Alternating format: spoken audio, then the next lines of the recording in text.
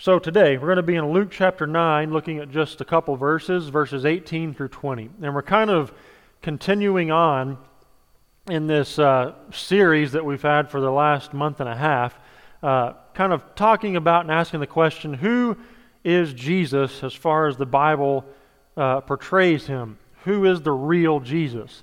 And then getting into what is real salvation? What does lordship salvation look like in particular? When Jesus says he came not only to save, but to be our Lord and be the master of our life. We've looked at all of that. We've looked at the responses of those who choose to reject Jesus, and the two common responses. And then last week, Brother Jared kind of gave us a little break, and he preached on the temptation of Joseph, and so I want to thank him for doing that. He did a great job, and now you get me again. And so we're going to jump back into kind of our series, and today we're going to ask the question, do you have the wrong guy? And what I mean by that is, in this particular story, Jesus is going to be turning to his disciples, and he's going to ask them the most important question that each human being must answer in his or her lifetime before their time is up. And it is, who is Jesus? What do you believe about him? And the answer you give there determines your eternity. Who do you say Jesus is? And the question is going to be, do you have the right or the wrong guy? And that's kind of how this series has gone, and we're going to finish the series today here with this thought. But first I want to give you a story I came across, thought it was kind of funny, and just a humorous look at when identity is mistaken. So a preacher was giving a sermon when he noticed two girls were passing notes and not paying attention. He wanted to correct them without embarrassing them, so he stopped preaching and he said, "There are two people not paying attention to this message. If you will see me in my office after the service, I will be accepting your apology." And then he went on to preach. After the service, 4 deacons came to him in his office. So sometimes when you have a mistaken identity, there can be some consequences, and that can be a real problem if you don't have the right identity here. And hate to see what happened to those 4 deacons who showed up in the office that day.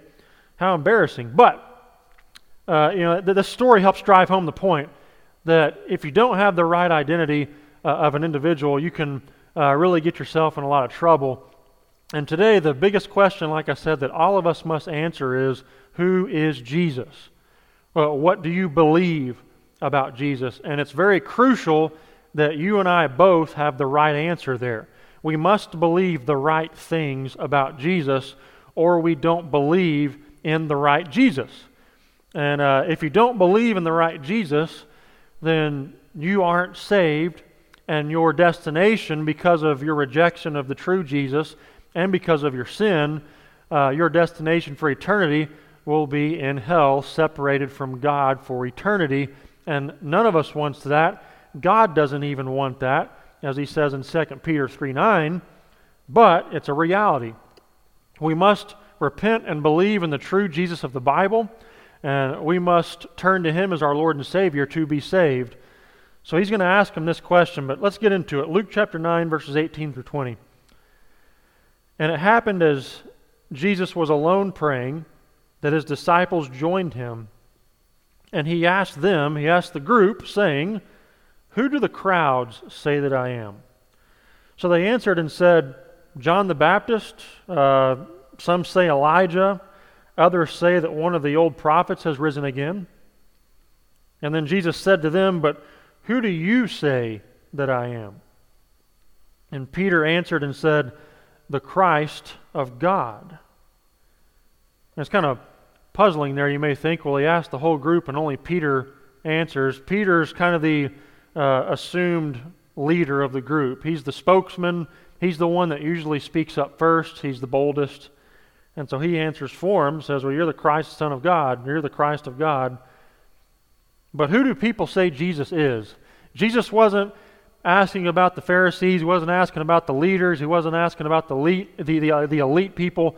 He was asking the disciples, who do the everyday people out there, these crowds that are around us, who do these people in town say that I am? And then he gave them they give him these different answers.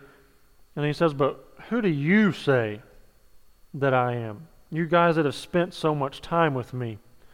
Who do people say Jesus is? What do people say about Jesus today?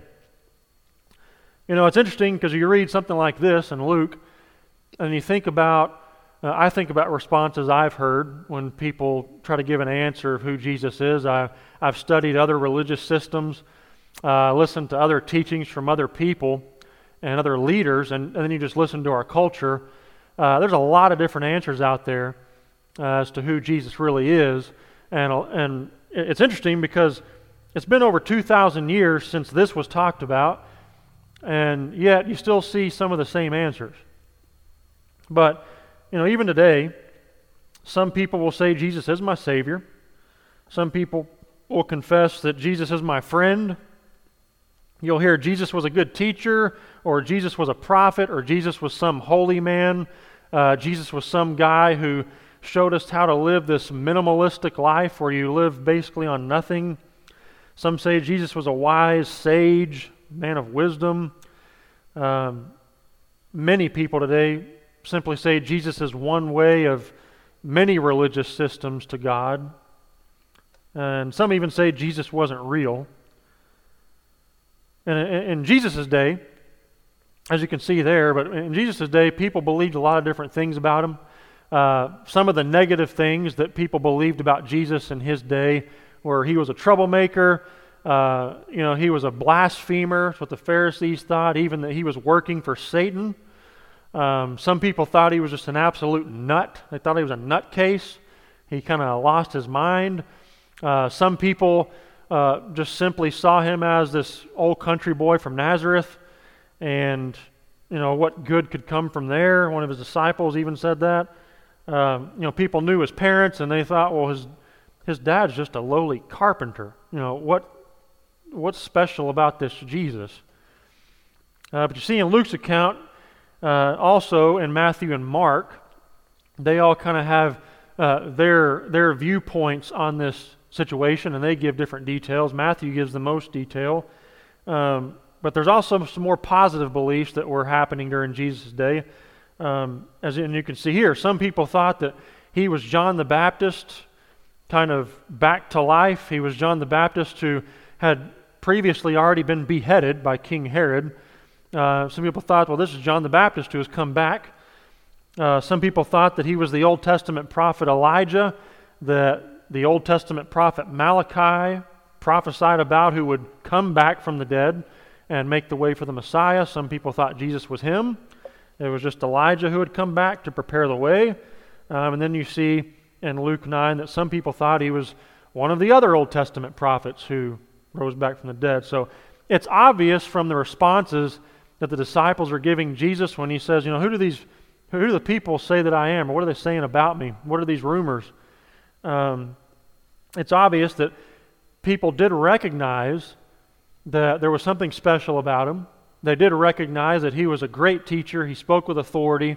He was obviously working many signs and miracles, but you don't really see people confessing him as God in the flesh.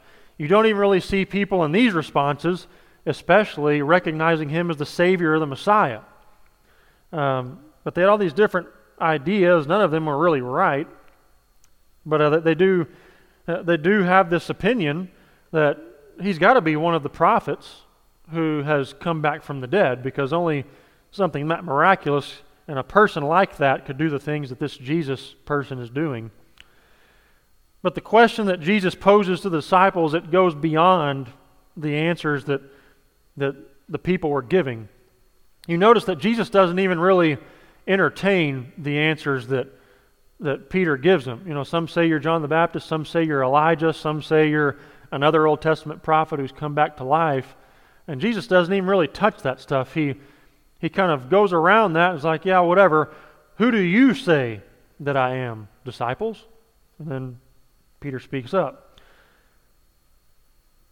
And I got to thinking about that.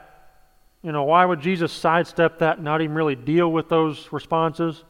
Because he could have flat out told them, no, I'm not John the Baptist. No, I'm not Elijah. No, I'm not these things. He just kind of sidesteps it and goes directly to, that personal one-on-one question, who do you guys say that I am? Not what everybody else says. It's just interesting. And I got to thinking about that, and maybe it's the situation where he's trying to get the disciples to truly confront and realize what it is they truly believe about him. Do they realize what they believe?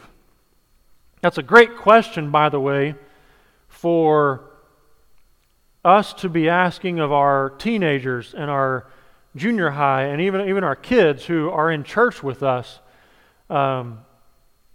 They need to confront that question, which we'll talk about here in a second. But do you really know what you believe about all this, and do you really believe it? Maybe even some adults need to ask that question. But just a couple things to see here, to notice, based on these responses and what Jesus asked. It isn't enough to believe that Jesus is some resurrected or reincarnated prophet. Jesus, pushes that aside. That's not enough for salvation. It's not enough to believe that he's someone special. A lot of people out there today in the world and in our culture believe that Jesus was some special person, but that doesn't save you either.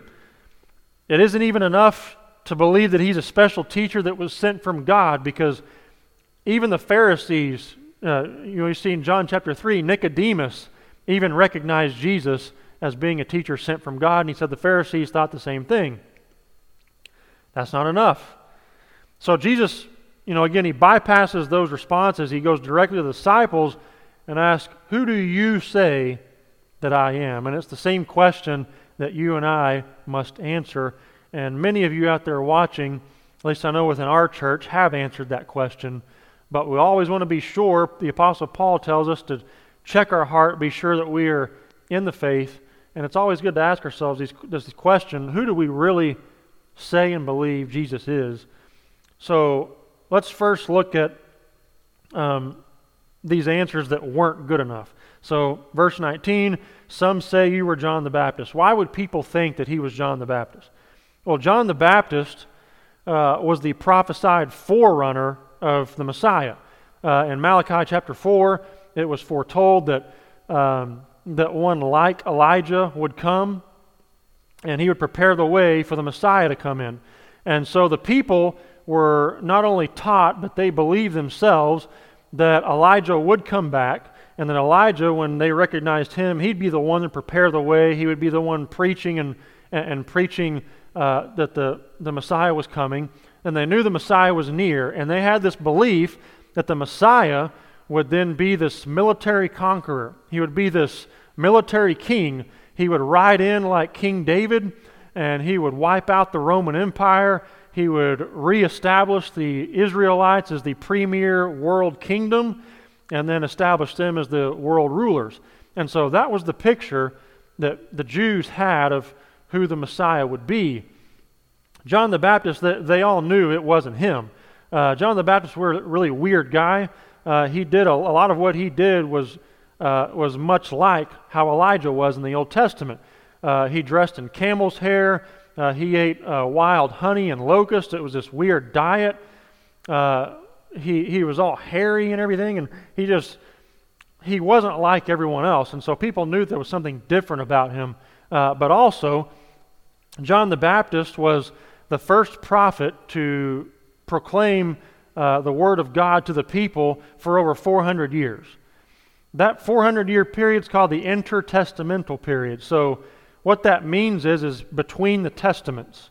So at Malachi, the last Old Testament book, it ends with a curse from God on judgment for the people for rejecting Him. You have 400 years of silence from God. No prophets, no more word, nothing. 400 years of God being silent because He's judging His people. And then when the 400 years is up, John the Baptist shows up. And he begins preaching, the kingdom of heaven is at hand, the kingdom of heaven is near, you need to repent. And he's the one prophesied to lead the way for the Messiah to come. So why would people think that Jesus, because they answered, well, some say that you are John the Baptist back from the dead. John the Baptist had just been beheaded, and so Jesus was not the guy that everybody thought the Messiah would be. There was nobody that believed at the start that he was the Messiah. They saw the signs and all that. They saw the miracles. They heard the preaching with authority, but he was a lowly carpenter. He was a country boy from Nazareth. He didn't go through the whole Pharisees' education. He wasn't in the Pharisees or the Sanhedrin, so he wasn't a religious or civil leader. He just was just a normal-looking guy, as we're told in the Old Testament prophets. There wasn't anything special about him in his appearance. And people were expecting a conquering king, so people saw this special stuff he was doing and the authority he was teaching with, but he didn't look like a king. He didn't look like a military hero. And so they thought, well, this guy must be John the Baptist, who has come back to life, and he's preparing the way for the Messiah. So we're going to watch him, and then when he's done doing his thing, then we'll know the Messiah is coming.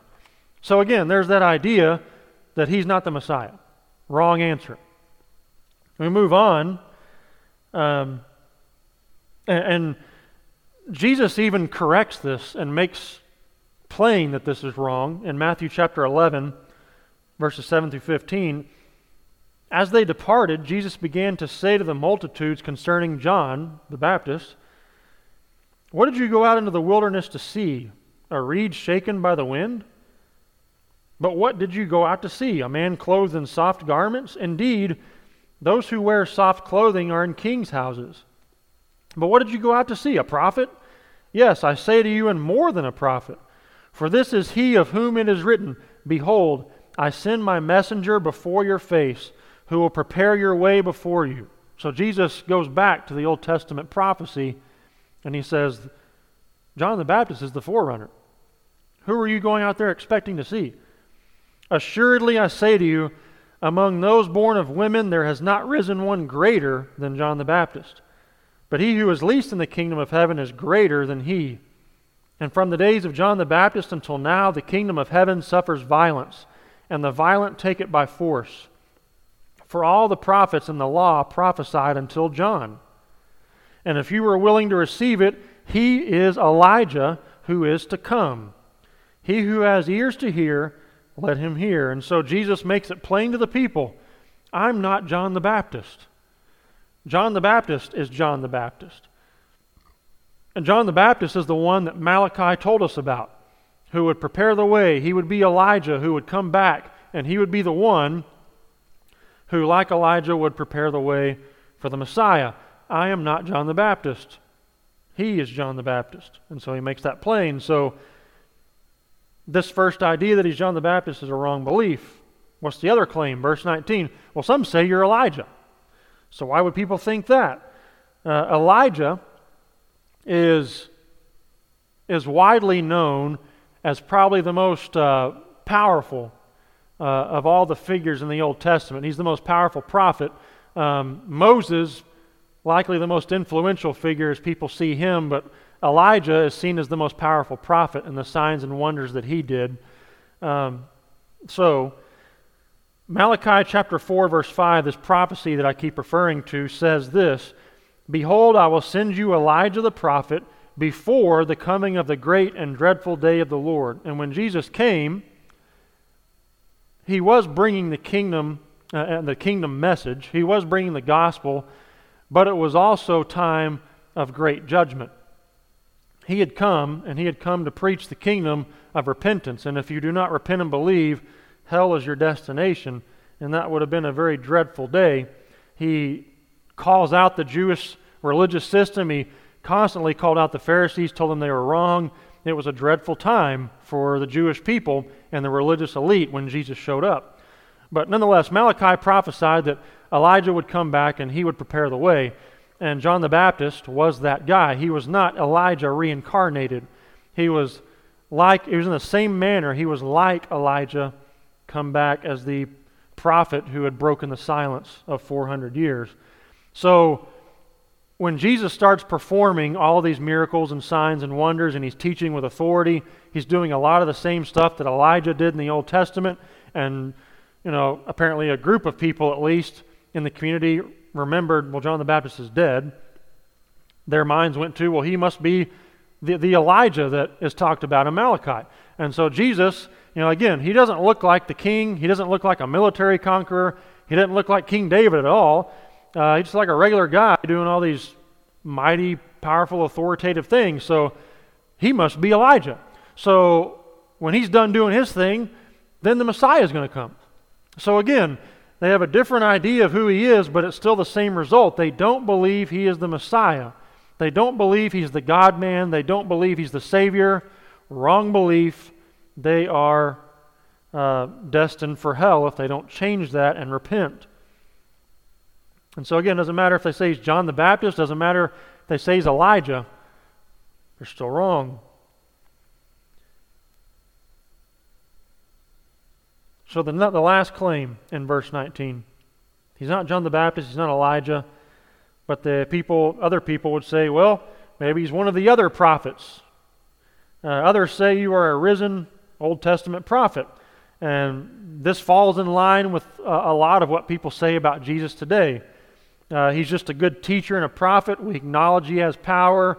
We acknowledge he had authority. We acknowledge that he taught this different way of life. But he isn't the Messiah. He certainly isn't God. He's just a man.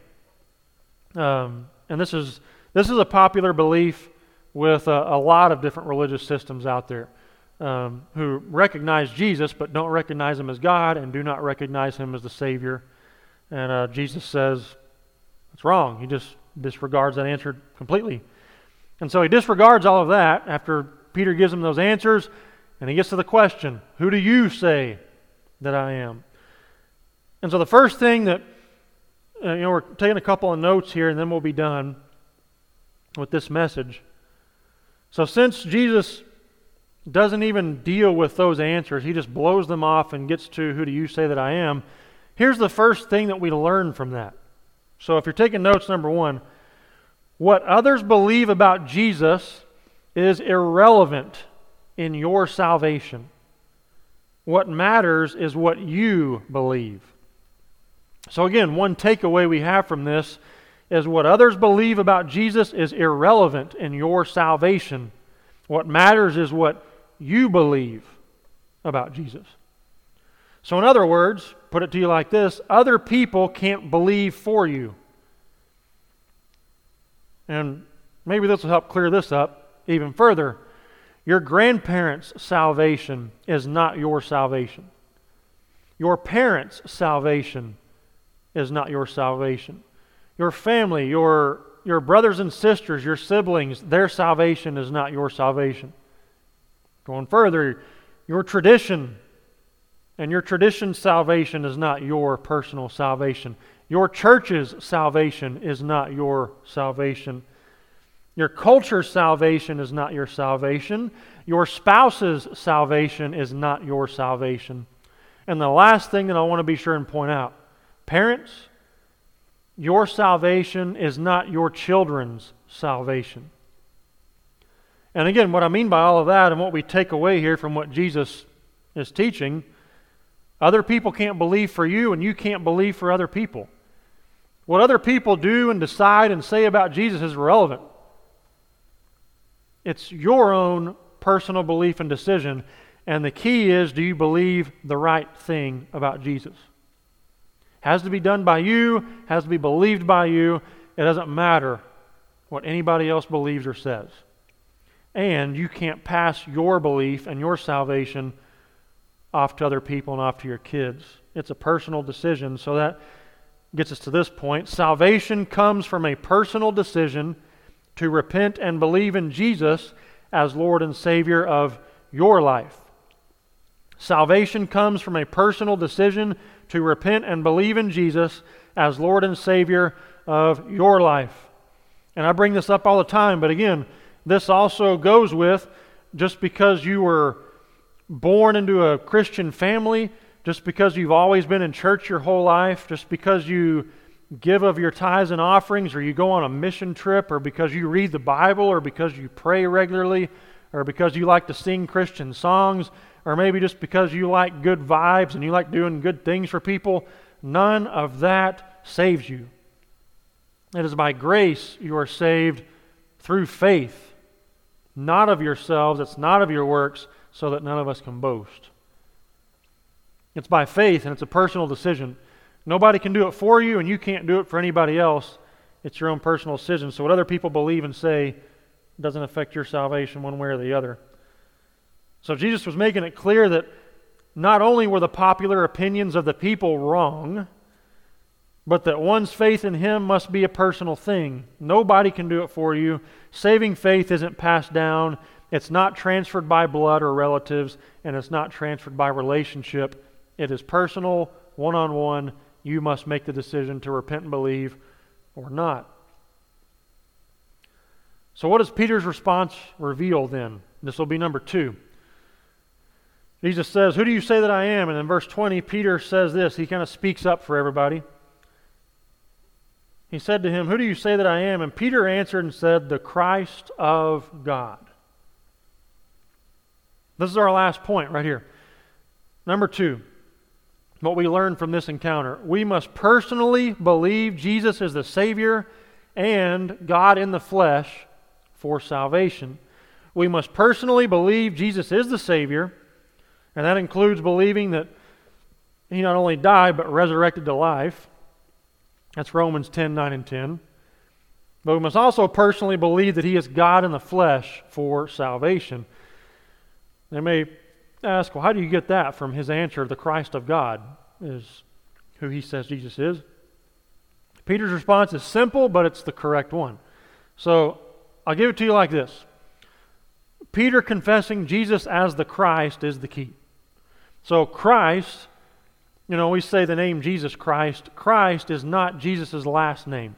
You can probably notice in the Old Testament and in the Bible in general, you probably notice in the Bible that you really only see people's first names. You don't see last names, kind of like what we have in our society.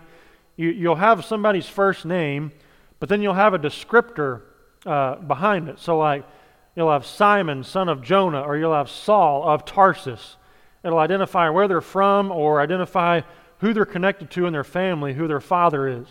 And that's generally what you see in the Bible. You don't really see last names.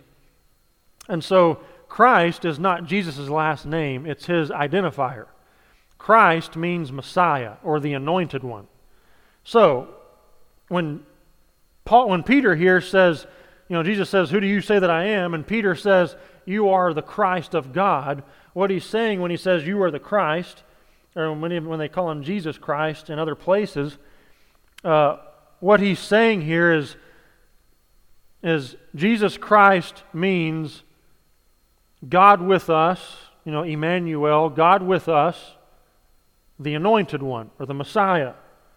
So that's when we say Jesus Christ, or we say the Christ, we're calling Him the Anointed One. So Peter's confession here is you are the Anointed One of God. You are the proclaimed Messiah. You are the prophesied Savior that we were told about. That's the right answer. And when we say Jesus Christ, we're saying God with us is what His name means, and He is the Anointed One. Jesus, He was God in the flesh. God come down in the second person of the Trinity. He was born to the Virgin Mary by the Holy Spirit, and God took on flesh. God with us. And then the identifier, Christ, the Anointed One, the Messiah. So Jesus Christ means God with us, the Anointed One. So we're going to end with this. Notice Jesus' response to Peter's response. It's very crucial because this is where Jesus is revealing that this is the right answer. Simon Peter answered and said, "You are the Christ, the Son of the living God." And this is coming from Matthew's account. Jesus answered and said to him, "Blessed are you, Simon Bar-Jonah." That's the identifier. Simon was his other name before Peter, but Simon Bar-Jonah, son of Jonah. "Blessed are you, Simon Bar-Jonah, for flesh and blood has not revealed this to you, but my Father who is in heaven. And I also say to you that you are Peter," which means little rock. "And on this rock I will build my church, and the gates of Hades shall not prevail against it. And I will give you the keys of the kingdom of heaven, and whatever you bind on earth will be bound in heaven, and whatever you loose on earth will be loosed in heaven." So here's Jesus' response to Peter saying, "You are the Christ of God." And this is the key. This is how we know that Peter had the right answer. Verse 18, look very closely here. Jesus says, "And you are Peter, and on this rock I will build my church." Now this verse here still causes discussion and even argument today on exactly what Jesus was talking about.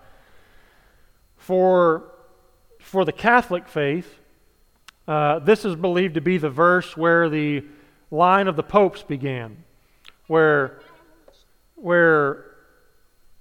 Peter is seen as the first pope, and Jesus is building the church upon Peter. And so Peter being the first pope, he starts the line of popes, and now the church is built upon the leadership of the popes. And that's why in Roman Catholic teaching, the pope is seen as the very voice of God, and whatever he says is taken as God's word. You can't defy it, you can't change it, you must abide by it. And that is a very wrong teaching. It's incorrect. If we get the whole context, we remember that Jesus has asked them, "What have people said about me?" They give him these answers. Jesus just sidesteps those and says, "What do you say about me?" And Peter confesses in faith, "You are the Christ of God." And that's when Jesus says, "On this rock I will build my church." On what rock? The confession of Peter. The faith. The faith is what Jesus is going to build his church upon. And the idea is, well, who is the faith? Who is the object of the faith? Because that's the key. That's the key foundation. Well, Peter confessed, "You were the Christ of God. You were the anointed one." That is how I will build my church. Through the confession that I am the Messiah, that I am the Savior, and that's how the church will grow. That is how I will save people, is through that confession right there. And Peter, or Simon, I'm going to change your name to Peter. On that rock, on that firm foundation, Jesus called the cornerstone. On that firm foundation of faith in me, I will build my church. Good job, Peter. So in other words, what Jesus was saying is, on this confession that I am the Savior, I will build my church. So I'll wrap it up like this. What we learned from this, short encounter. Who do you say that Jesus is? Salvation is by Christ alone, through faith alone. It is a personal decision that must be made by everyone. What other people say and do regarding Jesus do not affect your salvation in any way. It's a one-on-one personal decision that you must make. You must admit that you are a sinner and realize that about yourself, that you have no hope of saving yourself. Your good works won't cut it. You must repent, turn away from living for yourself, and turn away from wanting to be a continuous sinner, and turn to Jesus and trust Him, not only for forgiveness, but trust in Him as being the Lord and Master of your life, and He promises to forgive and save you. And that's how we'll close today, is with the same question that Jesus gave the disciples that day. Who cares what everybody else says and what everybody else believes? Who do you say Jesus is?